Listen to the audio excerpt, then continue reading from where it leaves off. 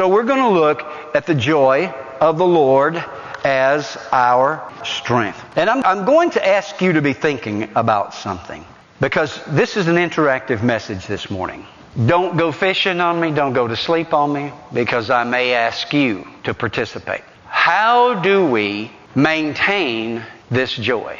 Now that's the end of it. You're going to say, well, okay, Jim, no, what is the joy? I might need to know that first. I'm going to give you that.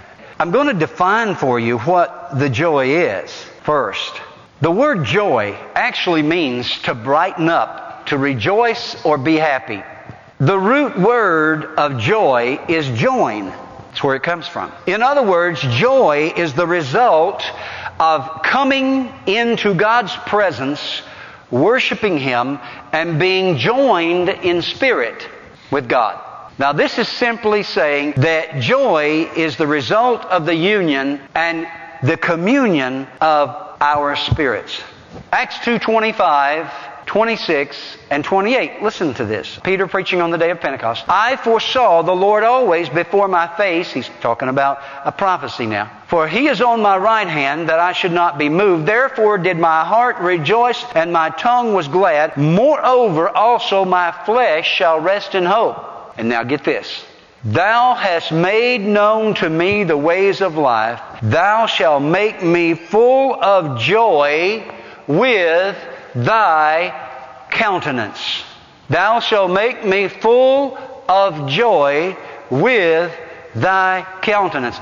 He's quoting a prophecy in explaining the day of Pentecost to the people who didn't understand what was going on. This thing is from ages past that God has prepared for us, church. It's in prophecy.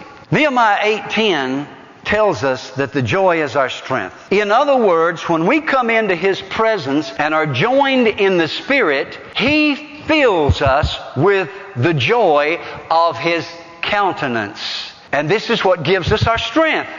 Proverbs 17:22 says, a merry heart does what?